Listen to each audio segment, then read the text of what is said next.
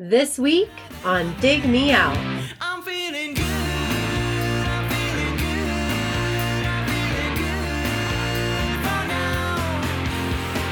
Good. I'm feeling good. I'm feeling good for now. But I know by tomorrow. With your hosts, Jason Ziak and Tim Minichi.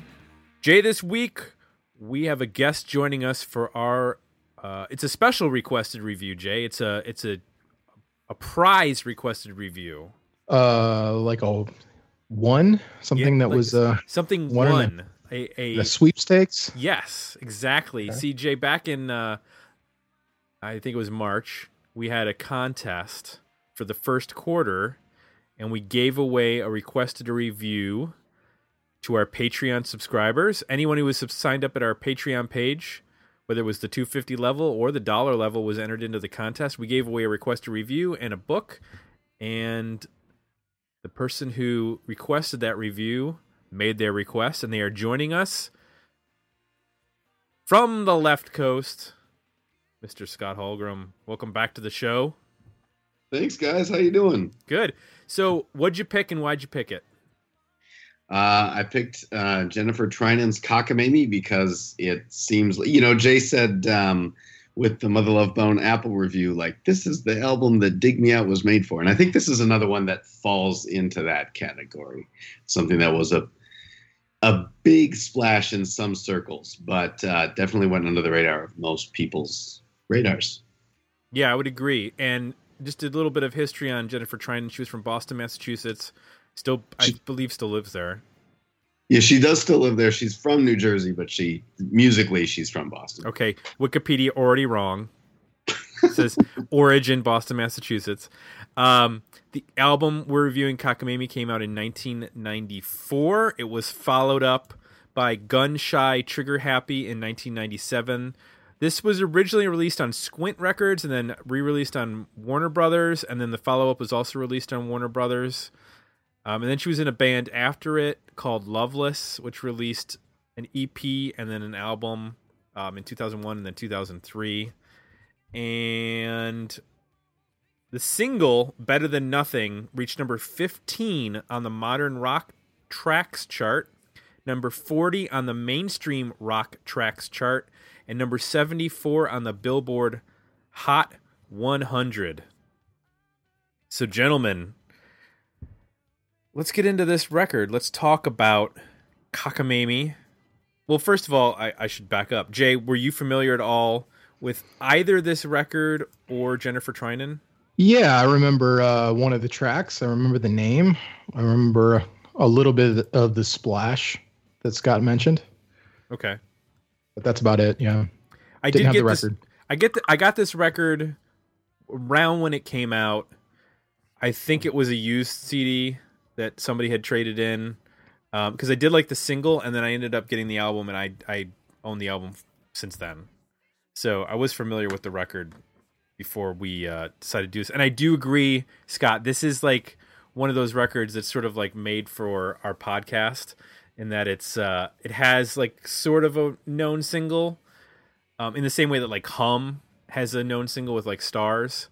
Obviously, there's a bit more of a following for Hum, but I feel like this is a good opportunity. And this is one that I think we talked about maybe doing even like the first season, and reached out to Jen Trynin via MySpace to try to get her on the show back then, because she had a book that was out a few years earlier, which was called Everything I'm Cracked Up to Be, which you just read, Scott, right? I did, yeah. I once you told me about it, I blew through it in a week. I mean, it was a good read, page turner. Yeah, and I think will come up maybe a little bit when we're talking about the record. Let's talk about what we liked about this album. Jay, I'm gonna start with you. Mm-hmm. Tell me what you liked about this record. I like the rhythm section of this band. And what I mean is, I think it elevates some of the tunes to go beyond sort of your typical indie rock sound and kind of bring in some interesting feels. So like Happier, track 1 and track 6, All This Could Be Yours. there's a heavy swing feel to those songs, and you hear this like in and out of the record. There's also some interesting like I don't know, what do you call it? Like almost like a dragging kind of thing that they get in with some of the rhythms to kind of make it a little bit more interesting.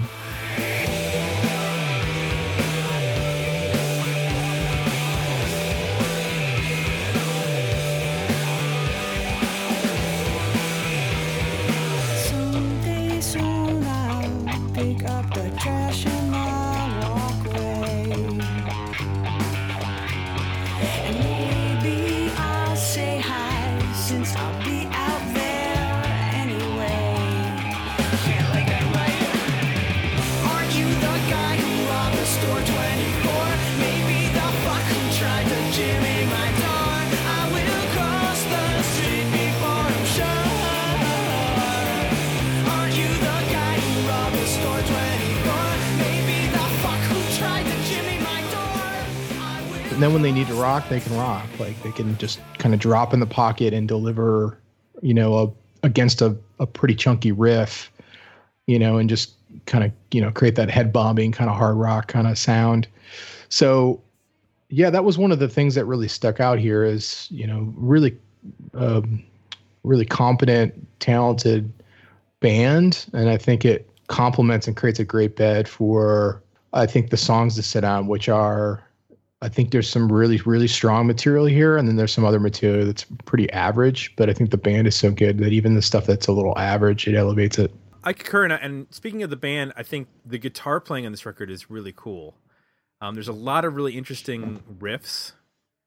And you know what it reminded me of, oddly enough? It reminded me of John Chin's playing with Pretty Mighty Mighty. There's a lot of like using harmonics at the in riffs, which is really cool. Tons of harmonics on this record. Yeah, and I believe that's Jen. I believe the band was a 3-piece. Correct me if I'm wrong, Scott, because you just read the book, and I don't. Have the book is funny because it's when the book starts, she's basically got this album made, and then the book tends to cover. It's in two main sections. One is the bidding war, and then which is fierce, and then the second half is the tour, which kind of goes the way of like the This Is Spinal Tap tour.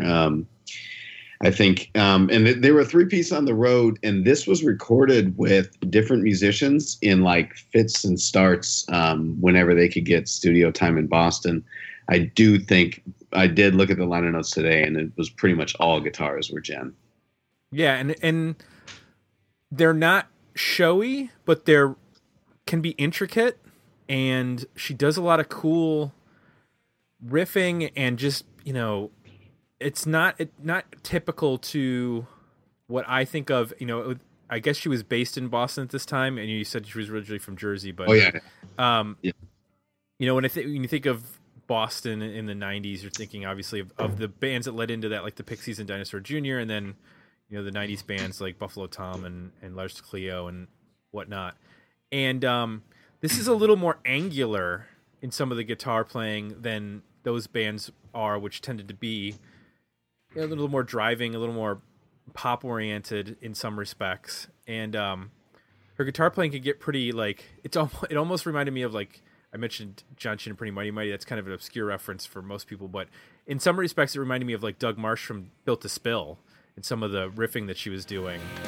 What are you, some policeman? Come to take me away. Your handcuffs and rough stuff, talking nightstick. Oh, please, Ossifer, give me a break. You are mine, a ball and chain, a wrecking my particular pain of things built up I cannot name. Come knock me down. Knock me down. Knock me down. I'll come to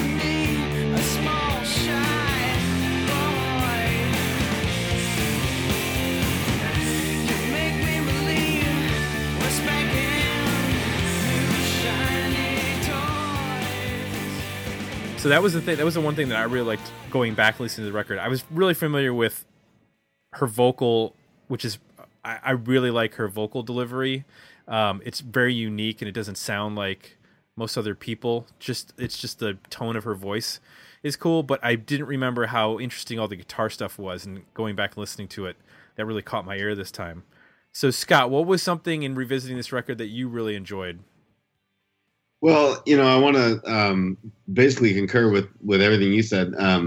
Jay mentioned Happier and All This Could Be Yours. And I think at this point in the 90s, a lot of artists were still thinking of their albums in sides. And I think those are two first tracks. Like Happier is the first track and the first side. And they're very similar. They're both cases where they're really pushing the beat. And they're just either right on top of it or just a little bit ahead of it.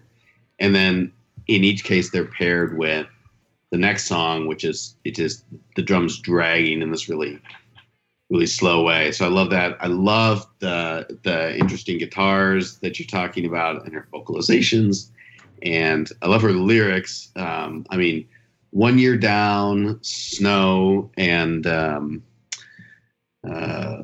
It Alone. I mean, those lyrics kill me every time, and I love Better Than Nothing.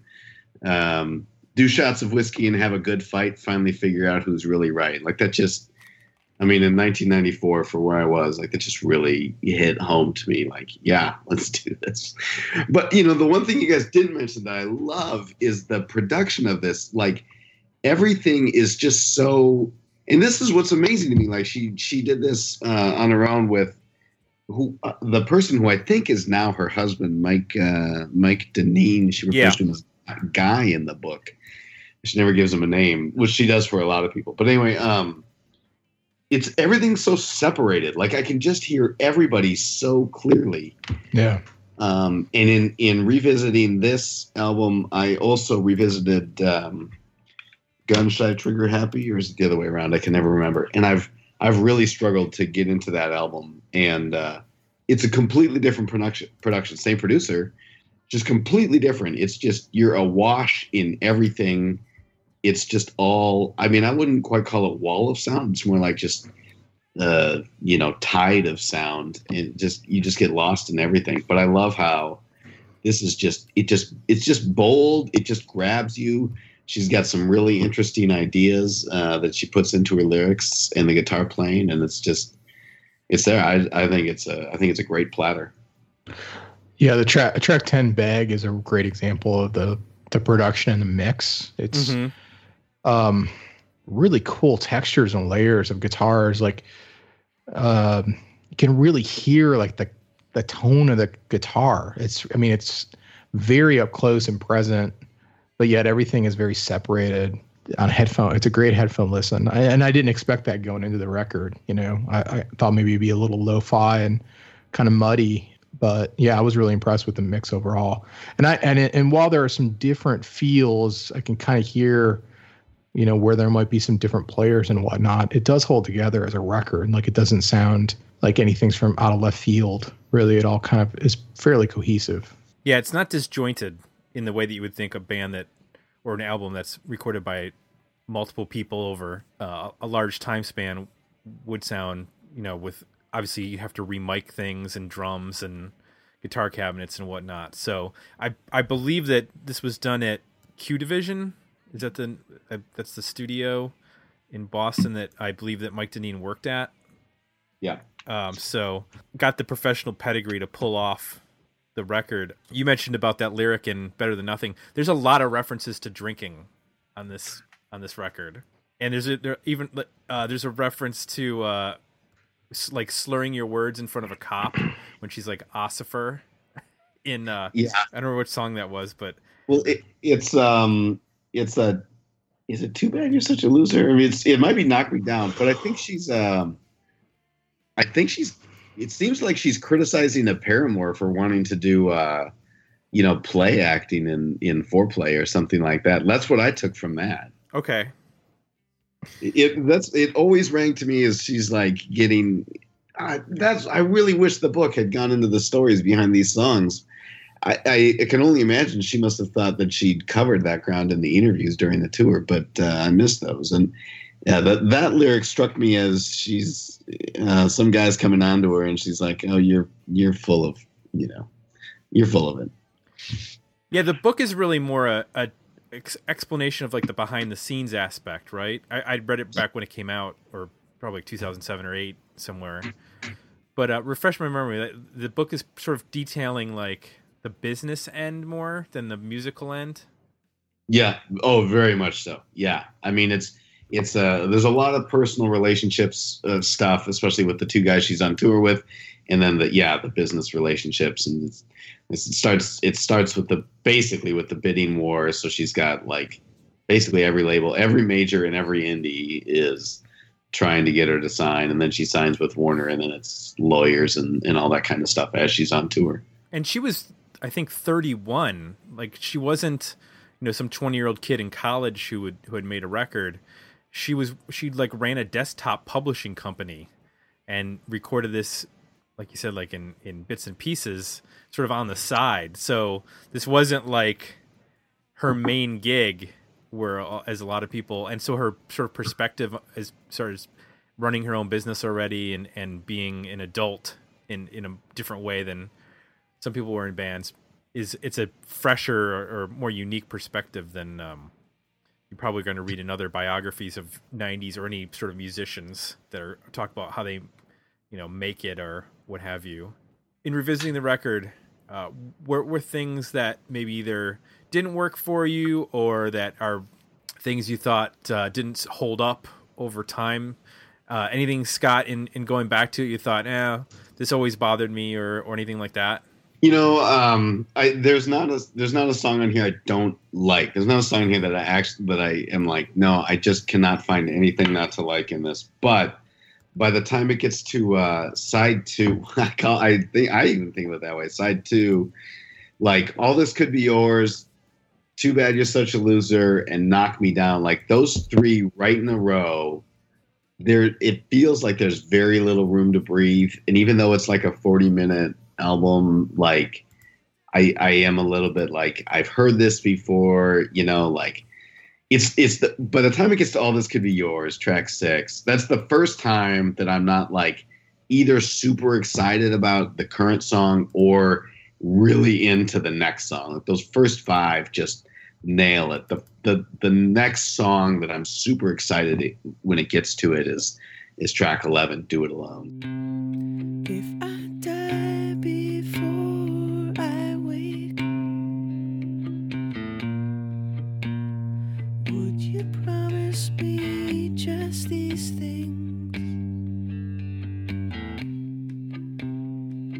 Feed the cat from down the street and fetch the morning paper, please. Do it alone.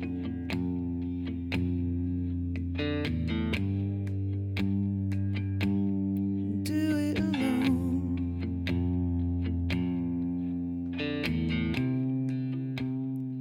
Strip That 6 to 10 track, even though I'm looking at my notes right now and they're all super positive about all of those songs, but it just gets a little like dense, or the songs don't have enough room to breathe, even though like, I don't know, Too Bad You're Such a Loser has this great bridge, which goes, it's the part where it says, I can see you running, and it just goes into a completely different feel. I don't know, but something about that stretch just wears me out. Yeah, I'm with you.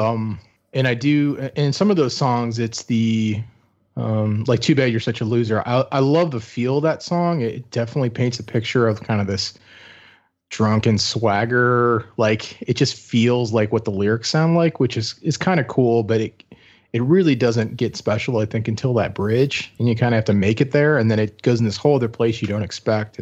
But there is a bit of a dirge to it. I don't love this.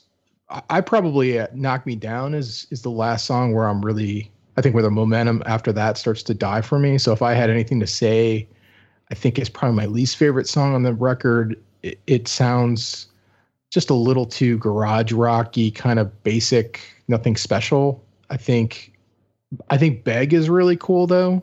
It starts to come back there. It's really dreamy, which I think is a good sound for the band. And anytime they use texture, which that song used a lot of, I think is good. I think it's the like that, and then the way that record ends is a little odd for me. The Do It Alone and I Know What It Feels Like it's a little too sparse. Like I think one of those songs would be good to end on, but the two of them is not quite. I'm not quite getting the concept of how the record's going out. So yeah, I'm with you. I think the first half is real strong. We didn't call out One Year Down. I think that's a really good. If that wasn't the second single, it should have been. Yeah, it wasn't. It wasn't one of the 3 singles, and Wow. I know it. It's my favorite song, and the lyrics kill me, just absolutely slay me. And I just love the song in itself. Yeah, It's almost like a power pop song. I mean, it approaches that kind of feel. Yeah, perfect. It's her Born to Run. I think it's just so damn good. And I mirror what you said. I Know What It Feels Like to Be Down isn't even listed. I have the actual physical jewel case in front of me. It's not even listed as a track on there. So, my notes are like, yeah, this is good, but kind of throwaway. And you can hear that as it's kind of I call it a reprise because it's like a reprise, but it just comes before this track, in between tracks 5 and 6. Like, I think it's just this way of her ending both sides the same way. I don't know. I agree. Yeah. Interesting, because the version we got from you, it just says untitled, but now on like Apple Music on the streaming services, it has a title and like presents it as a real song, not just like a whatever they call it, hidden track or whatever. Right. I wanted to point out also on I think it's 1 Year Down. I'm checking my notes. The guitar and bass are just phenomenal. They just the sound of them on that song.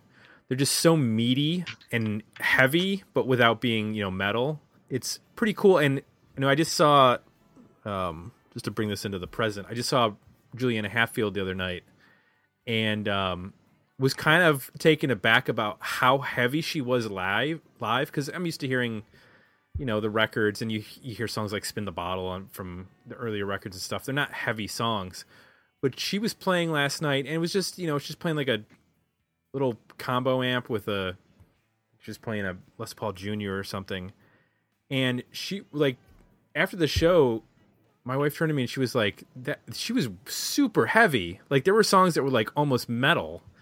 And I don't think that, some of those bands that were in the Boston area, or even just in general in the 90s, a lot of bands didn't really acknowledge their sort of like appreciation for the thicker, like Black Sabbath-y tones, because that wasn't in vogue then. Obviously, I don't think Black Sabbath was, on the tip of everybody's tongue as far as an influence for indie rock. But like, there are times where it's like, it's really thick, and I don't know if it's because they're maybe using drop D, and that's what's causing that. That using that tuning is causing that like heaviness. But I was really caught just because of hearing Juliana Hatfield the other night, and then listening to this record at the same time, about how heavy some of the guitar stuff is. I don't know if you guys picked up on that at all or not, of sort of integrating some of the 70s heavier rock into the tones or not, but that was just something I picked up on. No, it's very rock. It's very rock. I mean, the book talks about that, how, it's like she spent some time as, solo singer-songwriter, and, naturally then she gets put in the female singer-songwriter camp, and she did not want to be that at all. She's very rock. And there's definitely drop D on this album. I think it's Too Bad You're Such a Loser is the one that just screams it. Yeah. Well, let's go through, talk about, wait a minute, before we get to that. You mentioned that there were 2 other singles besides Better Than Nothing, and One Year Down was not. What were the other 2 singles that they chose? Happier was first. Better Than Nothing was second. And now I'm doubting myself. It was either going to be Everything Is Different Now or When You're Down. They might have actually picked When You're Down as the third one, but then, like, there was this part in the book where she's like, and then she says, yeah, they picked it, and then it never got released to radio, which I don't get why that's so hard to just send the damn thing to radio. But Happier was the first single? Happier was the first single, yeah. There's like F-bombs in that song. Why would you? I know it, and it's not. I like it, but it's a terrible first single. No, it's got like a jittery kind of skittish drum part. I mean, I don't understand how that song would work as a single. And it's a total album track. I mean, it's a deep track for your fans. I mean, it's not. It's weird. It's so aggressive, and I that's one where like I like the lyrics, but I can't quite understand like what the point is. Like, is there more than one character singing this? Because she's at one point talking about like at one point she sounds like Barbara Bush. You know, like the Superdome is great for these people because this is better than what they had. And at other points it sounds like she's empathetic, and then at another point it sounds like she's threatened. And like I can't tell how many characters are in the song and what the point is. But it's a very confusing first single. Yeah. Especially when there's such obvious choices like Better Than Nothing or When You're Down. Yeah. Or even Snow. Snow would have been, I think, pretty, I don't know. Yeah, I don't get it. Let's talk about our overall ratings for this record, where we figure out whether this is a worthy album, a better EP, or a decent single. Scott, based on your comments throughout the show, I'm going to assume that you believe that this is a worthy album. Am I correct? Oh, yeah, I'm leaning that way. Yeah, I'm going to go out on a limb and say that, yeah, contrary to all the critical acclaim, I'm going to say that, yeah, this is a worthy album. Well, it did get critical acclaim because it has 4.5 out of 5 stars on AllMusic. Yeah, I was trying to be funny and that wasn't. No, that's all right. That's the only review referenced on Wikipedia is that. No, it was huge. The critics loved it, and the critics loved her second album too, which I don't get. But whatever. Yeah, Jay, Tim, what do you think about this record overall? I have 7 songs here that I like quite a bit. So, and I don't think there's any like real stinkers. I think it, like I mentioned, at worst it just becomes a little bland. So I'm at a worthy record. It's pretty concise too. It's a 40-minute listen, even with the kind of hidden track there at the end. So it's a pretty concise, easy listen in terms of being able to kind of take it in one sitting and absorb it. So yeah, I'm at a worthy record. I think there's some interesting. It's familiar, but still it has some aspects of it that are unique. Including the vocal, the guitar playing, some of the songwriting, and there's enough variety to keep it interesting. I do want to clarify. I believe that this was released in 1994 in its original Squint Records release, and then Warner Brothers re-released it in 95 because there's 2 different release years for the record. So I know that's very important for people who track our accuracy on whatever. And Squint Records had one release, and it was this. That was Jen Trynin's. Exactly. I mean, she made this. I mean, it blows me away. It just sounds so phenomenal and polished, and then she made it, and then you can see why the bidding war was intense. Yeah. I'm going to agree with you, gentlemen. I think that this is a worthy record. There's not a whole lot really to trim, so the only issue is that maybe there's 1 or 2 songs I just didn't care for overall, but I don't feel like there's any songs where she goes too long. There's no songs where the production holds anything back. I think, like a song like Beg, which has been highlighted, is cool because it has a different vibe or dreamy kind of quality to it that separates it from the rest of the record. Maybe I, would have liked a little bit in some of the other songs where they were a little harsher, maybe incorporating that sort of production, but overall, I don't have any complaints about this record. And I do agree with you, Jay, that it ends kind of weird in the modern era because on Spotify it separates the last 2 tracks where it's really just one sort of singular track with a hidden track after it. So it makes it different. It makes it a different listening experience. So we just conducted a psychological experiment essentially about this record, about your feelings on this record. I get to be first author. I'm first author. There you go. Call the New England Journal of Medicine. We've conducted a psychological experiment on listening the effects of audio listening or oral listening on hidden tracks from 1990s albums. I'm pretty sure they'll call us. Yeah, I'm waiting. Scott, thanks for picking this record. This is a good one. I'm glad we finally got around to it because it's been on my radar for a while. So thank you, and thanks for coming back on the show. No, thanks for having me. I have a great time every time. I would be remiss if I didn't mention that the reason why we're doing this is because of Patreon. We give away things every once in a while, and then people get things when we give them away. We'll be doing a second quarter giveaway, which will happen, let's see, that would be May, June. So next month, sometime in June, we'll be giving something away. I guess by the end of June, we'll have something to give away. Probably request. Am I still eligible? Can I win that one too? We've never set up any rules of any sort. So if people don't want to hear me again, they should subscribe to Patreon, right? Yeah. Well, and the spots are for our 250 level spots are disappearing. Let's put it that way. There's only a couple left. So, and that's how you get your review after 12 months. The layaway plan, as it has been referred to. It is a little bit of a layaway plan, isn't it? I didn't think about it that way. Yeah. Maybe we should call it that. Yeah, because once we fill all those in, there's going to be no more request to reviews, like instant request to reviews. We'll have to take that option down because then all of our review options will be chewed up. So visit us at patreon.com/digmeout. Bonus content. You get to vote on albums. In fact, our next review is going to be a Patreon vote, which will be revealed when we review it at that point. And much more. You guys, you got to subscribe to Patreon. Come on, everybody. There you go. Listen to the man. He's got winnings that he can verify. I've been on since the first. You guys, come on, everybody. I can't talk it up enough. iTunes is where you leave us positive feedback. And I think I've covered everything for our end of show notes. Thanks, everybody, for listening. And we'll be back next week with another episode of Dig Me Out.